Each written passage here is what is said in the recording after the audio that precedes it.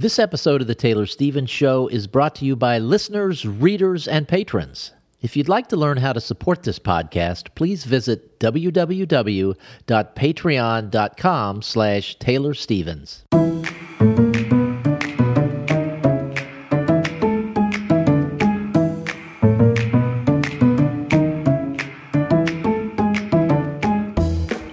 This is Taylor Stevens, the New York Times best-selling and award-winning author of kick-ass international thrillers, and this is The Taylor Stevens Show with my good friend Steve Campbell, where we are kicking writing in the butt one word at a time. And Taylor, I am going to, this is probably bad news for many of our listeners, but I have a chit-chat topic for today that does not involve the farm. Why is that bad news? For those people who tune in to hear these stories for the farm, you're going to have to come back next week. And rest assured, we will have a story from the farm. And perhaps don't say that. We don't know. Well, we hope so. Knock on wood, it's a good one. As I was editing a podcast this morning, I just kept noticing the soundtrack of the show has just evolved to chickens in the background now. And It's like we don't even notice it while it's happening. Or I don't think I notice it, but when I'm editing, it's like, wow, there's a chicken right there. I have a funny story to tell, and it's not the chit-chat. It's a chit-chat bonus, but I was on a customer service call a couple days ago, and I forget what it was for. But I could tell from listening to the person's voice, you know how so much stuff is outsourced, right? And a lot of it comes from the Philippines or India or whatever.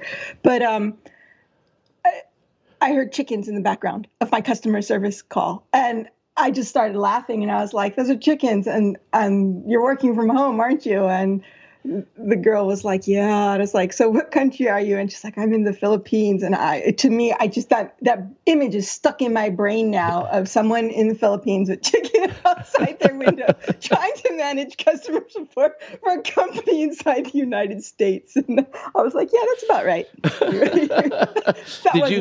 Did you share your experience as a podcaster with chickens in the background? No. I just thought it was funny. Well, you will no doubt remember this, and hopefully some of our listeners will as well, where we first met in person was at BoucherCon last year in Dallas.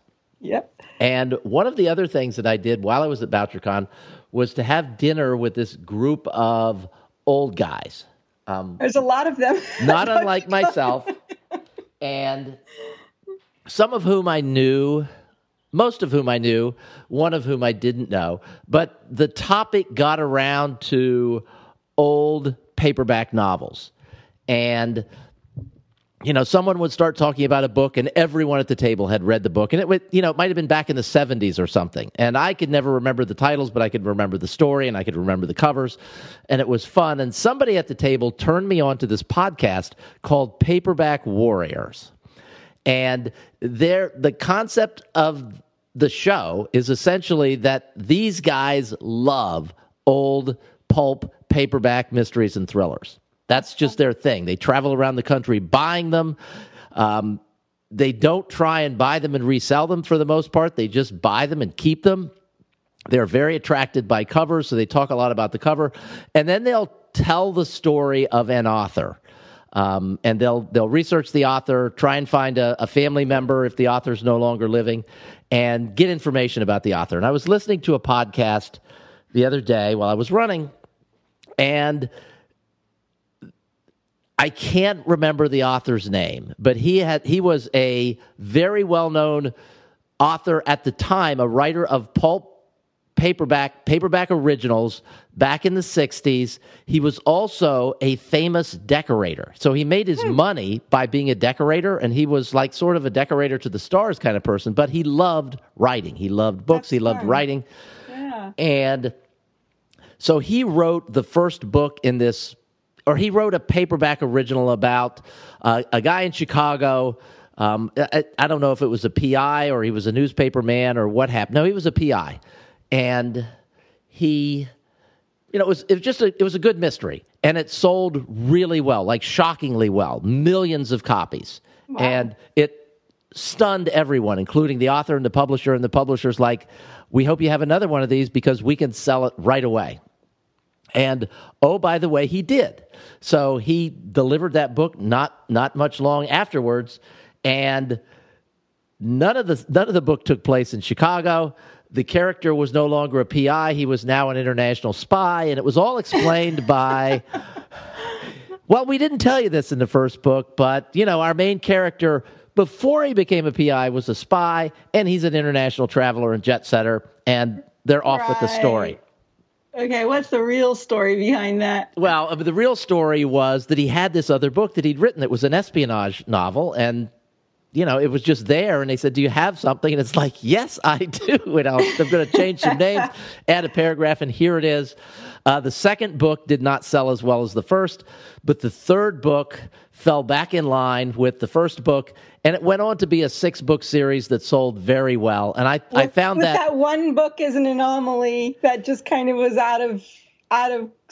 wasn't synchronized with the rest of them. Yes, and when Taylor and I were talking about the topic of the show, I'm like, I've got to tell this story because I got such a kick out of it. And that leads directly to our topic for today, which is character consistency. And as you can see in this story, where we go from a Chicago PI to an international man of mystery, there was not a lot of consistency between books 1 and 2, but then there was consistency in books 3 through 6. That's crazy. I don't think you could pull that off in this day and age at all. It couldn't happen. But I could see why it would happen. Someone would try, but it wouldn't go over very well. So how are we going to tackle character consistency? All right. Well, we're not talking about completely throwing a curveball at your readers like that. I want to talk about consistency of character, but we're just boiling it down to character consistency. So when we talk about writing fiction, we have to look at it not as a single process, but as 2 separate processes that are fully intertwined. So we've got two completely separate skill sets. We've got the word craft, which is the writing side of it, which is what most people think about when they're like, is my writing good or not, whatever. And then we've got storycraft, which is the story itself.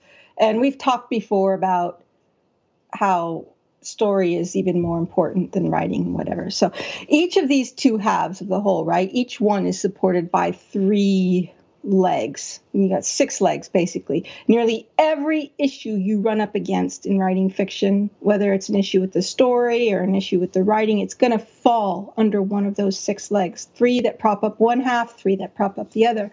And on the story side, those 3 legs are plot, conflict, and character. And if one of those 3 legs comes up short, then the story side is going to wobble or even collapse completely, and that's going to take down the whole book.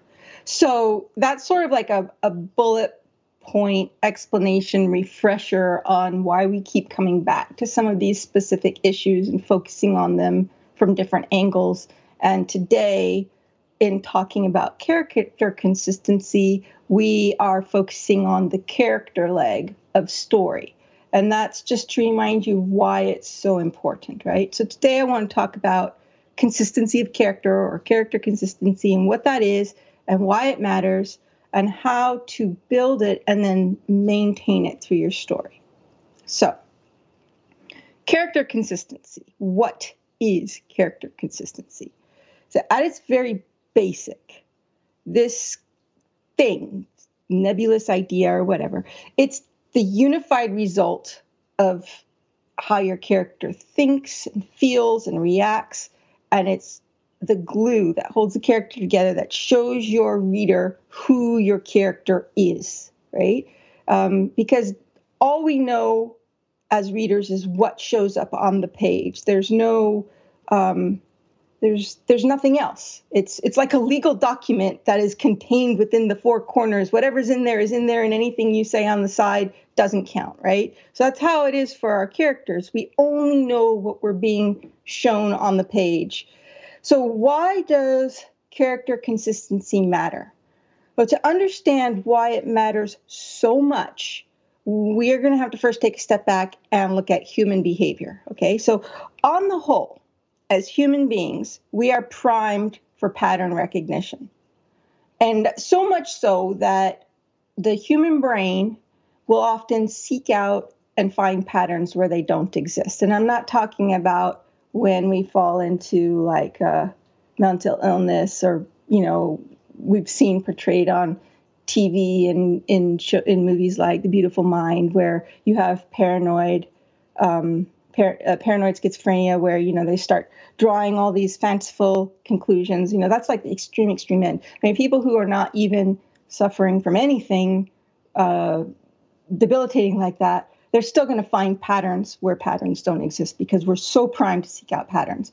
And there's research that indicates that it's that pattern processing, like a superior level of pattern processing, that is what essentially makes the human brain, this evolved thing, separate from other brains. We have this amazing ability to find and seek out patterns.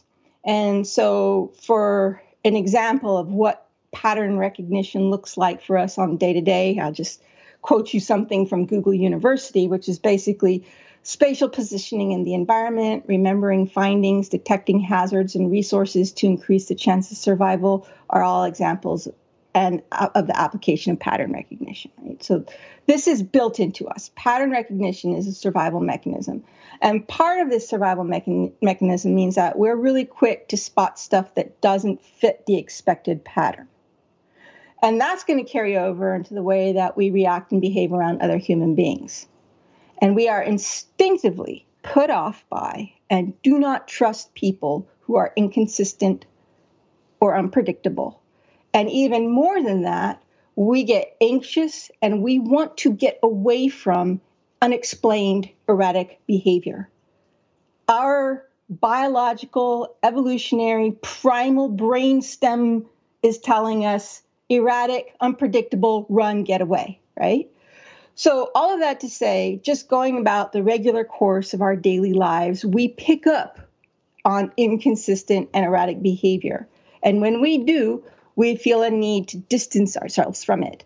And this is also true when it comes to the reader-character relationship. That is why character consistency matters. So, because when we are building our characters, we are trying to pull our readers into the story, not make them feel uncomfortable and want to get away from the story. And this is a completely different type of uncomfortable that's brought on by, say, horror or psychological twistiness or anything like this. That deals with one aspect of it. But if it's deliberate, then people who are looking for that kind of vicarious thrill, they're going to want to be there, but it's going to repel them if it doesn't follow the laws that our brains are primed to either seek or reject, right?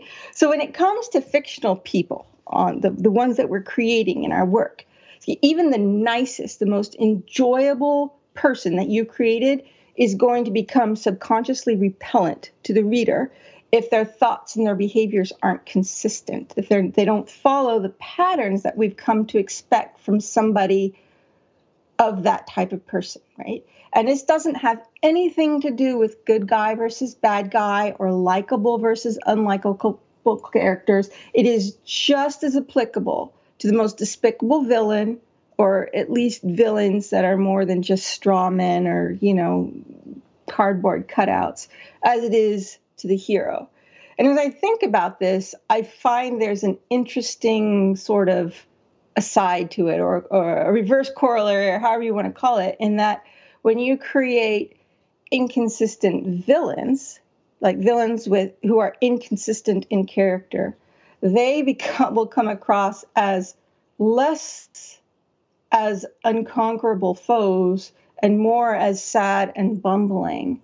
And if your hero can only be as formidable as the villain, we've had lots of discussions about this, then even a fantastic hero can be inadvertently undone by a villain who's inconsistent.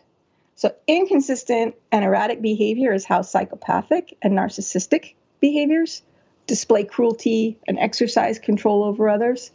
And inconsistent and erratic behavior is often an outward sign of a character dealing with a mental health crisis. So it's not that you can never have inconsistent characters. It's that inconsistency and erratic behavior speaks to specific types of characters. And you're not going to want your hero to come off as a psychopath, or maybe you do, I don't know.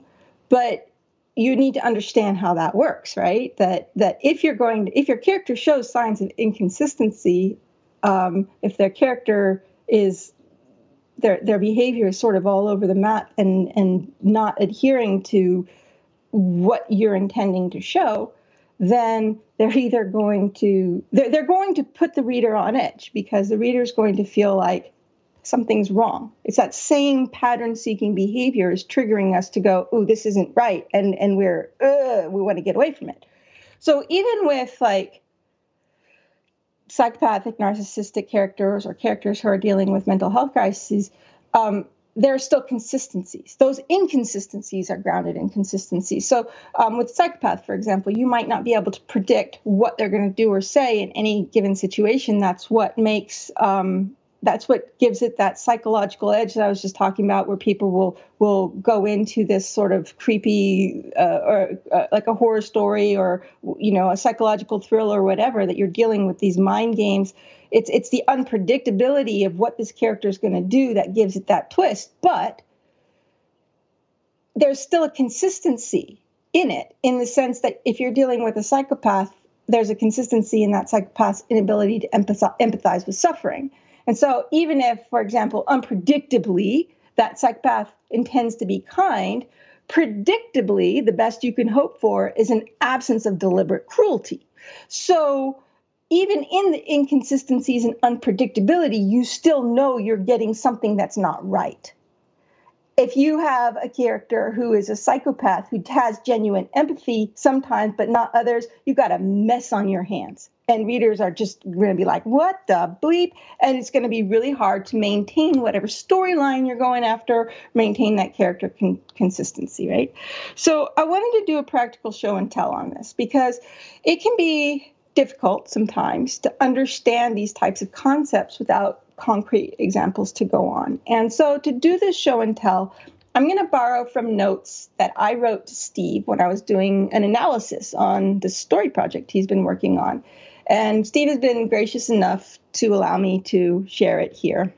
And I want to be really clear that when I did this analysis, I was treating his work the same way I would have if it was mine. And not me as a baby writer way back when I was writing the information, as me as I write now, with all the expectations that I have for myself with over a decade of not just writing experience, but the experience of breaking down and analyzing story and figuring out what works and what doesn't. So I've offered these types of disclaimers before. Steve likes to make fun of me for them, but I have to say it again. That, I'm gonna go into a detail of stuff that's not working in a story, but that doesn't mean his story didn't work. It means it didn't work to the level that I write at now. And if you've read my critiques of The Informationist or The Innocent, then you know that even those books don't meet my standards or expectations for now. So you just got to take that for what it's worth and sort of put it into context. So the reason that I wanted to crib from this particular analysis that I did for him is because it hits on three specific areas that I think personally are going to be core to any character development and the consistency that's required and what it takes to maintain that consistency, because they deal with emotional responses, they deal with relationships, and they deal with character values. So as I've told you guys before, my notes are sometimes rough when I'm writing to him. They're, all full of grammar errors and whatever. So I'm just cribbing right from that. So take it for what it is, but it's a little bit long, so I'm just going to read it. So I told him there are three main things that I thought were giving his character Reggie a sense of inconsistency, and they were emotional responses. Several times throughout the story, Reggie has a severe emotional response to something that upsets him in a way that feels more extreme than the circumstances warrant. So in one, he wants to hit something. In another, he goes into a bit of a fugue state where he's sort of unaware of his surroundings. And in several, he needs to calm himself down and breathe deep. And the issue is not the extreme emotional responses in themselves, and it's not the number of them, but rather that they are not consistent. They're never triggered by the same thing twice. And more importantly, there is no connecting emotional thread or theme that links them together or that links them to him. They are all one-off random sort of situations. And this would be fine if Reggie was a hot-headed guy who easily flew off the handle, but he's not. He's been deliberately established as a low-key guy, easygoing, not much of a temper, just trying to keep each day as stress-free as possible. And so for a character like that, this means that for something to get him angry and push him to the point of wanting to hit something or to disassociate with his surroundings, the thing has to not only be a really big freaking deal, it has to be personal. It has to connect to his past pain or trauma, which Reggie does not have. And I'm highlighting that out here because this is a universal thing that applies far more than just to the specific scenario. If a character is going to have a strong emotional response to something more than just thinking about it or breaking it down, something that triggers a desire for physical violence or and the necessity of calming themselves down or whatever. It's a strong emotional response, right? It has to somehow be personal to them. It has to mean something to them. It has to connect on a deeper level. In this case, I said through past pain or trauma because of the situation. It doesn't mean that every character has to connect through past pain or trauma that's personal to them, but there's going to be something that triggers it beyond just the normal human ability to empathize or the common human things of, shame, anger, frustration, rage, love, desire to protect, all of those, right? It's going to go beyond that. It's going to hit something deep, core, jealousy, childhood insecurities, being made fun of as a kid and being told you were stupid. I mean, we all have these types of triggers. So showing things that will cause us to really get upset in a way that doesn't seem rational to anybody else. And often we don't even know what it is that's driving those emotional responses. But when you're writing a fictional character, you have to know what it is. And it has to show up there on a page in a way that maybe doesn't always show up in real life. So continuing this explanation here, so Reggie does not have that past pain or trauma. His trauma, as it exists, pertains to his time in the war. We get a sense he's had therapy due to the things he says his therapist said, but we don't know why he saw a therapist.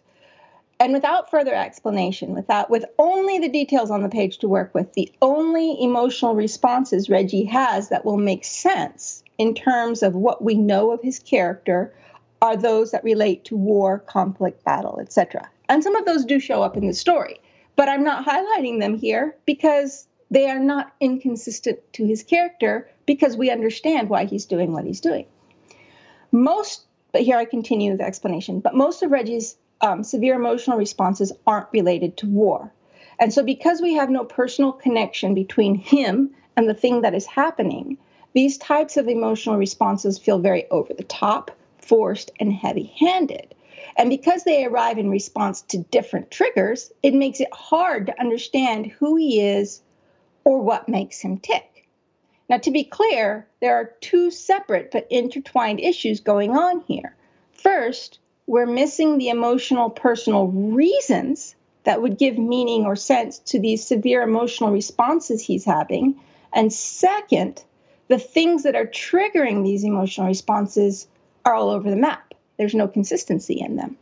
So this is not meant to say that he should only have emotional responses to a limited number of things. But it is meant to say that his emotional responses to everything needs to be in an appropriate measure to that thing.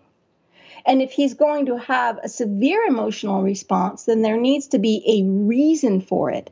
And that reason has to matter to him personally in a way that connects to his deepest longings, fears, and pain. Now, Monroe is a character who's prone to extreme emotional responses. So let's use her as an example. Monroe does not like to be touched. The reason for this is clearly established, and it directly connects to her personal history. So when Monroe sees someone else being inappropriately touched or harmed, it might, depending on the circumstances, anger her. It might push her to respond. But that response will never come with the same extreme emotional reaction that it would have if the person had touched her. So in other words, Monroe is in a perpetual state of reacting to something. But the extreme reactions are triggered by a specific, consistent thing that directly connects to her deepest fears and pain. She doesn't fly off the handle and have what appears to be a psychotic response to everything that upsets her. It's specific things. But with Reggie, because the personal issues are never explored, there's no real clear reason for why he's going off. We just see him go from zero to nuclear and then watch him try and calm himself down with a lot of deep breathing. So to build consistency into his character in terms of how he responds to things that upsets him, we need to understand why that thing is upsetting him and how it personally connects to him. And this is especially true for any response that goes extreme and beyond what would be considered an appropriate or measured response from a low-key, slow to anger, in control of himself man. So a key takeaway from that, because I didn't highlight it there, is that what would be consistent to the character is also situational. So depending on what type of character you have, how that character emotionally responds to things is going to be different than to other characters, because we're dealing with the approximation of a real live human being here. We have to treat their responses like a real live human being. And when we break with that pattern, we break with what seems to be appropriate, we inadvertently create a character that is repellent to the reader. It doesn't matter how awesome they are as a character. When they start breaking with these expected patterns, and their behavior starts to become unpredictable or inconsistent, we immediately withdraw because our little primal animal brains there are going, danger, danger, back away. That was the big one, right? There are two more to go into that I feel are also applicable on a general sense, and we are going to get into those next week because we've gone on too long here. So we will continue this, and I'll be back in your ear. I like the way you said that. She will be back in your ear again next Tuesday, and I'll be here too. Well, so thanks for listening. Steve's going to be a really big part of the whole fact that we're back in your ear next Tuesday. So, yes, thanks for listening, guys.